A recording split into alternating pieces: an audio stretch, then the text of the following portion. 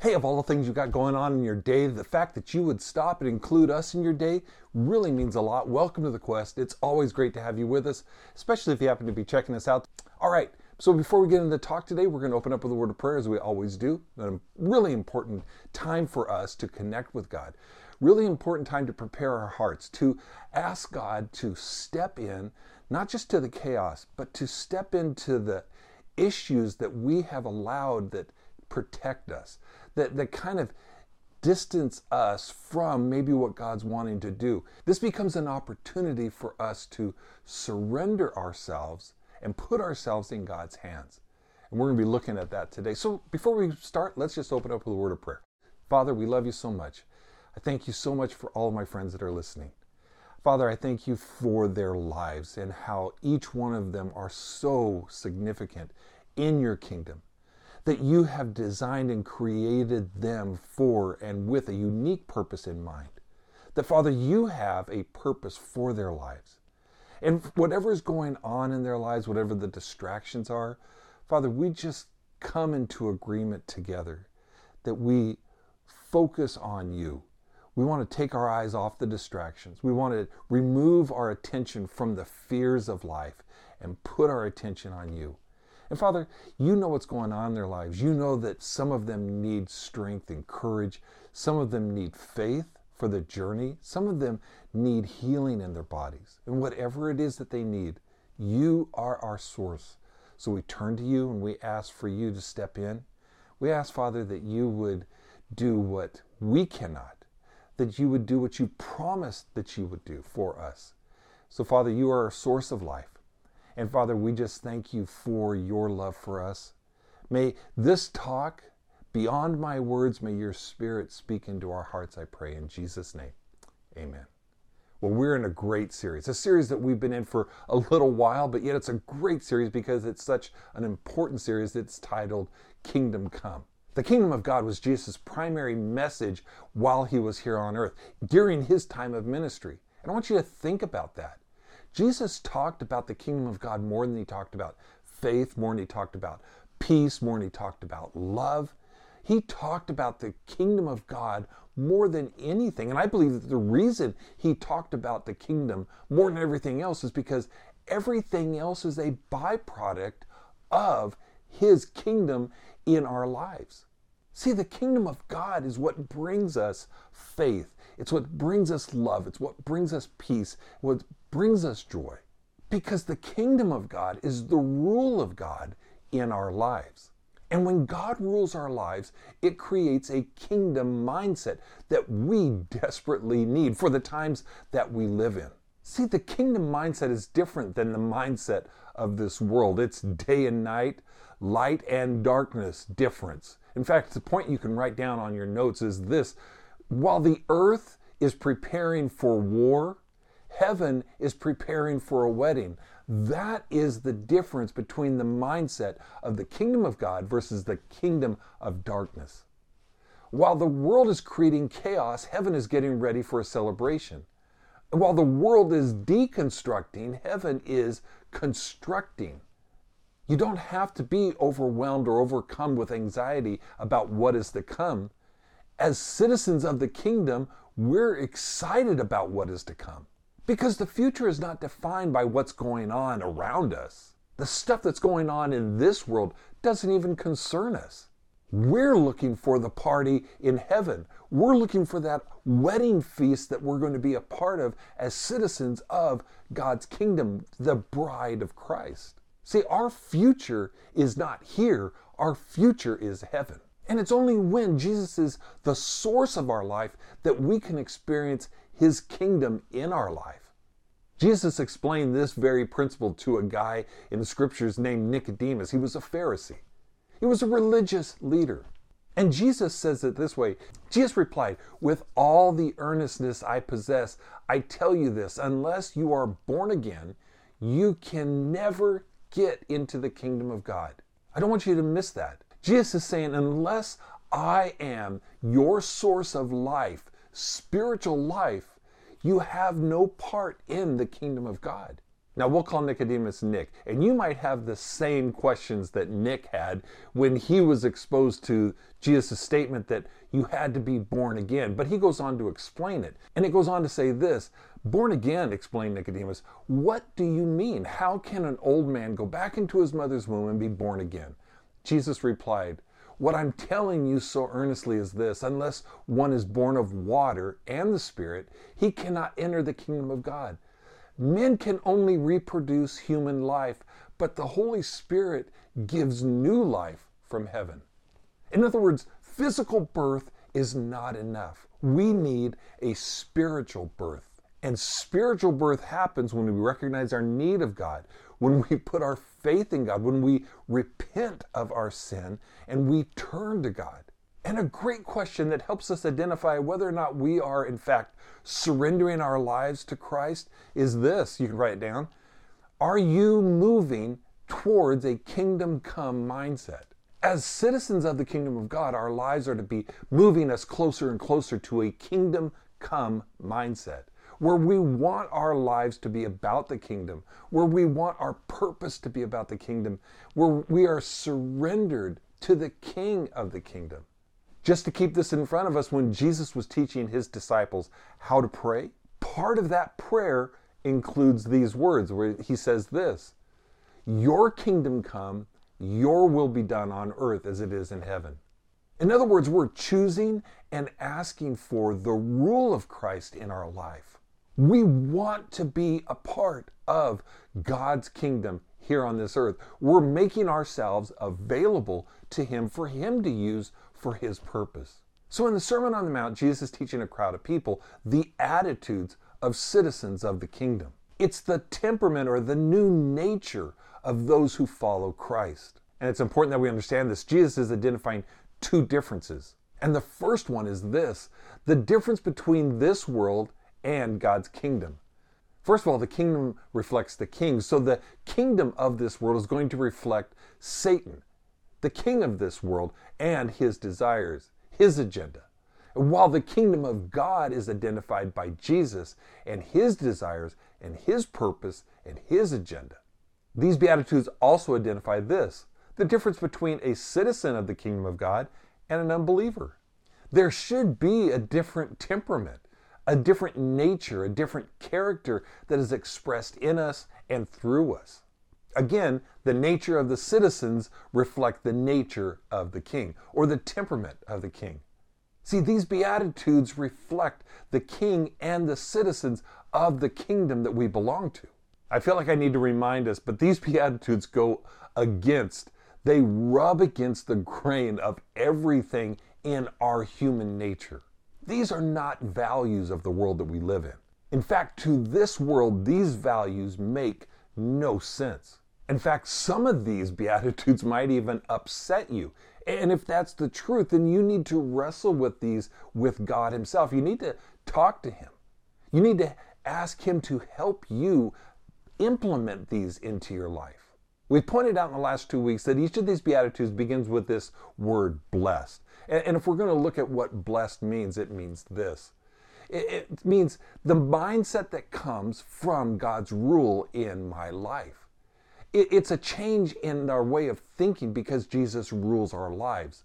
We don't worry about circumstances because God is in charge and has a purpose for all that we go through. And we understand that God is with us, and it changes how we think.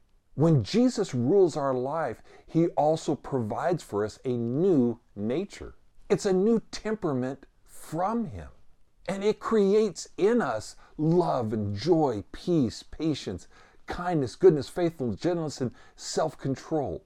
And all of those things impact our mindset and how we think about the things that we're going through. So we've looked at two of these attitudes of the kingdom, and the third one we're looking at today is this.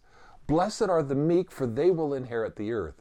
Now, meekness is not something that we talk a lot about. It used to be a valued virtue, not so much probably anymore. One definition of meekness is to be patient, humble, submissive. Another definition says this way, it's enduring injury with patience and without resentment. Different Bible translations use words like meek, gentle, humble, But that just tends to make it even more confusing. So what is meekness? Well, I think in order to understand meekness, I want to tell you a story. It's a story I've told before, but it's a really important story. It's a great story, even though while I lived it, it wasn't such a great story.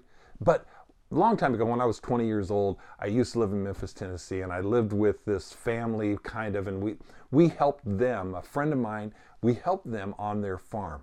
In other words, we didn't live on the farm, but we would travel there and we would take care of it.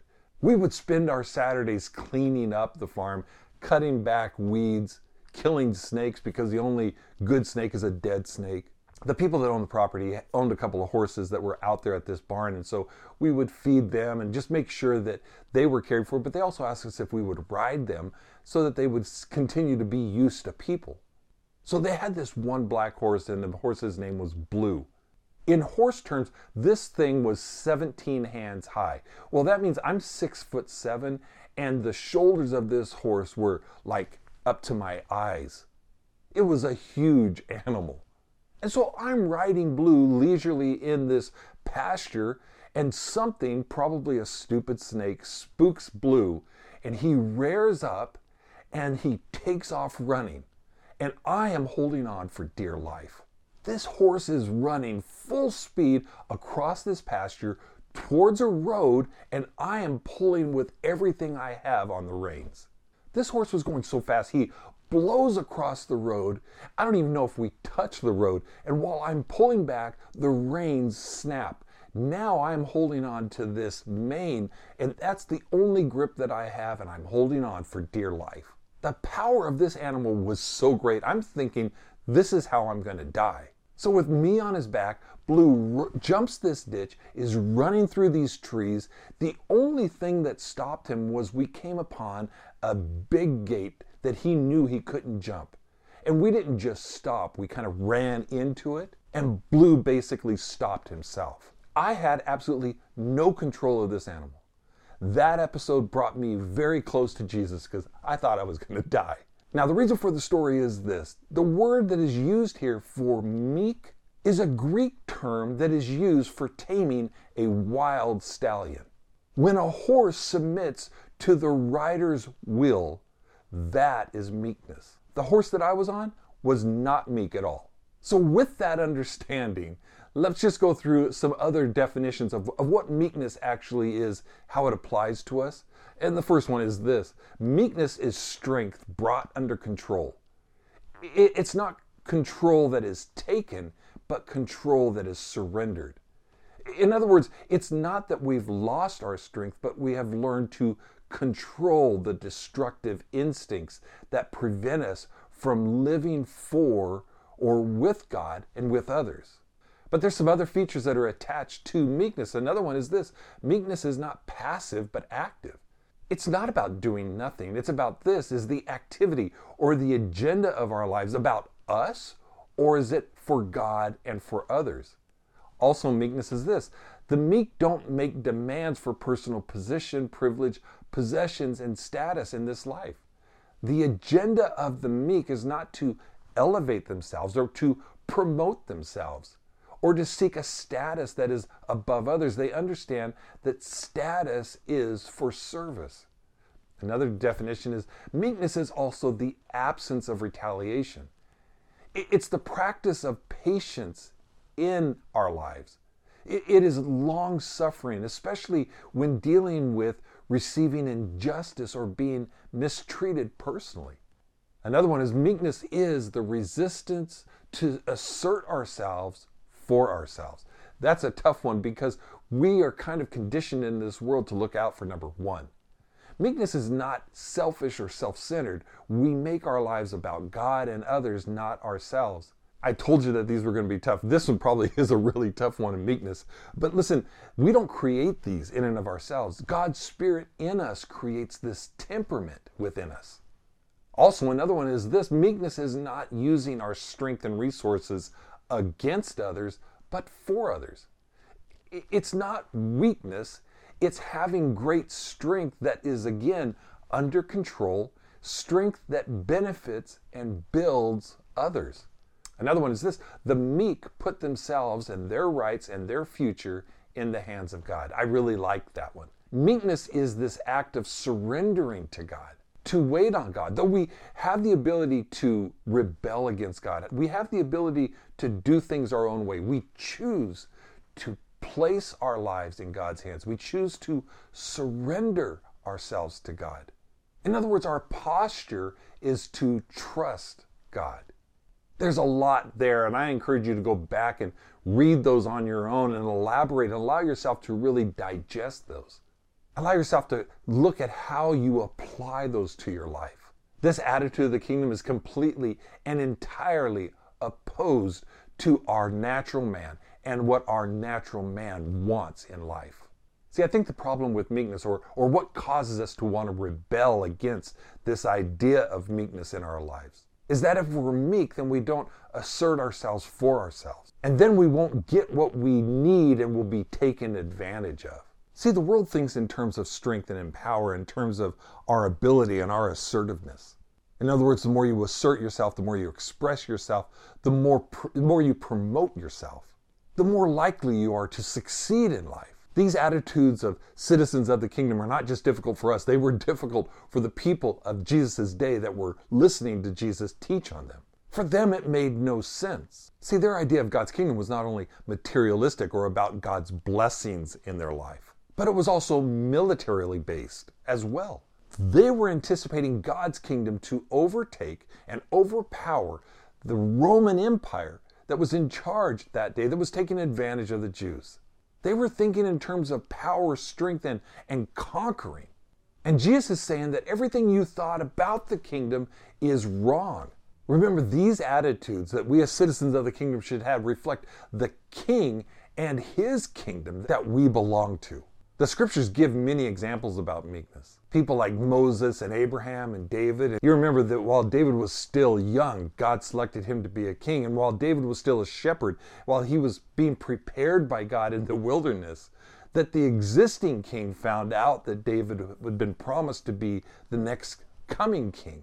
And so Saul, this existing king, did everything that he could to seek to kill David.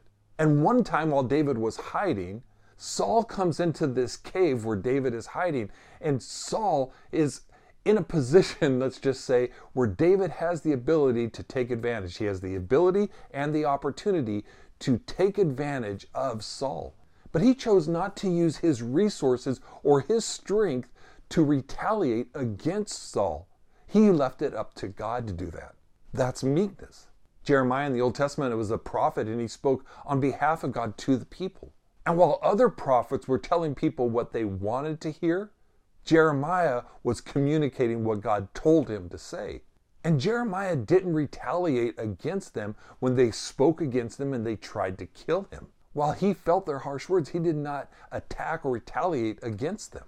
And Jesus himself, while he had the ability to defend himself and be rescued from the cross, to be rescued from the shame, he could have closed their mouths. He could have humiliated them, but he didn't. In fact, Philippians says it this way: you must have the same attitude that Jesus had. Though he was God, he did not think of equality with God as something to cling to. Instead, he gave up his divine privileges.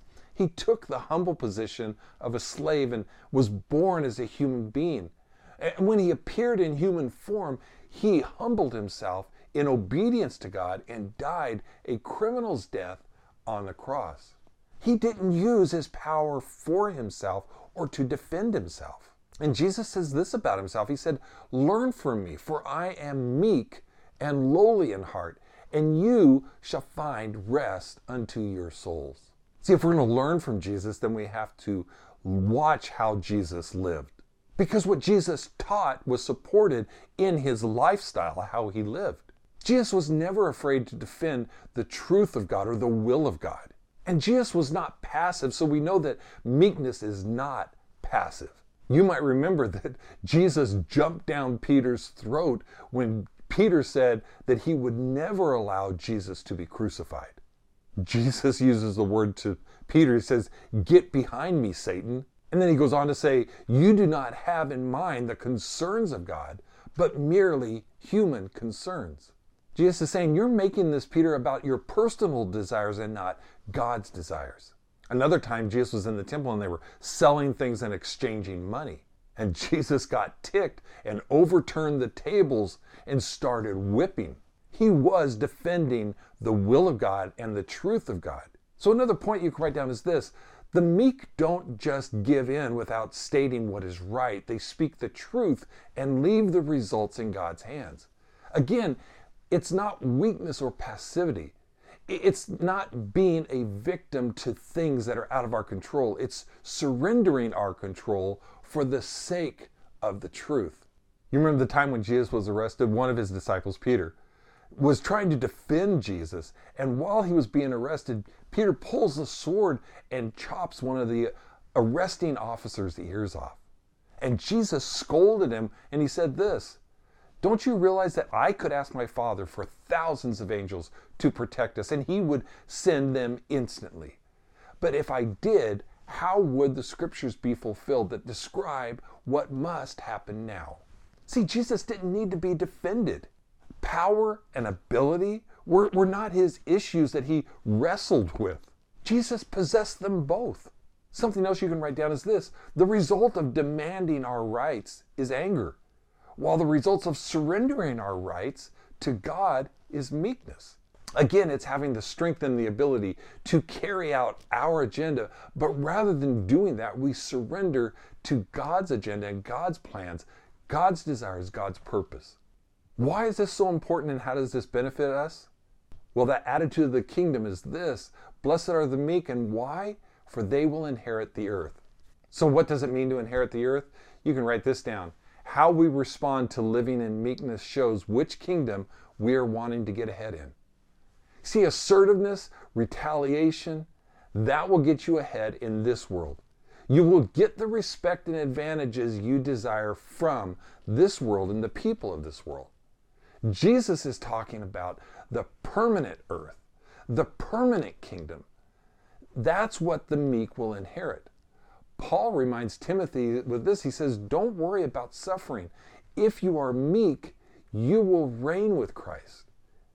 In other words, you will rule in the kingdom of God when God's kingdom comes to this earth. Meekness will get you ahead in the world that is to come, the permanent kingdom. Our inheritance as citizens of the kingdom is the new earth that is to come. And another feeling you can write down is this: meekness makes us like the king of the kingdom. This is the goal. This is our objective, right? Strength under control makes us like the king. We have a calling, a mandate, if you will, to imitate Jesus, to live as he lived, to value what he valued.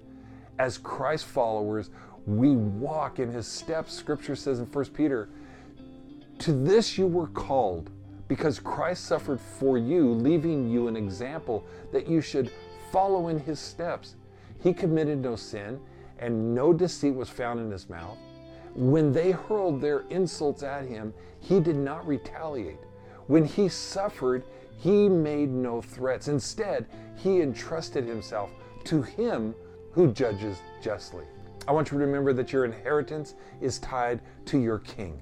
We are to inherit all that the king has in his kingdom. Scripture says that we will rule and reign with Christ in his kingdom.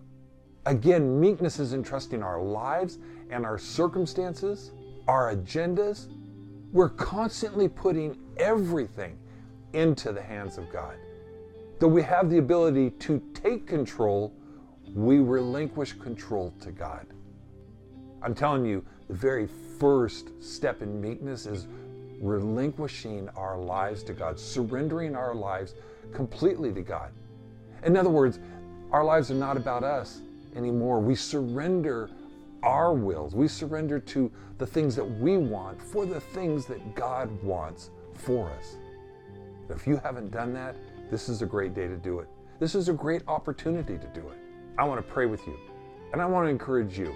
If you don't have this relationship with Jesus, if you're not a part of the kingdom of heaven, if the rule of Christ is not applicable, is not a part of your life, that can be changed right now.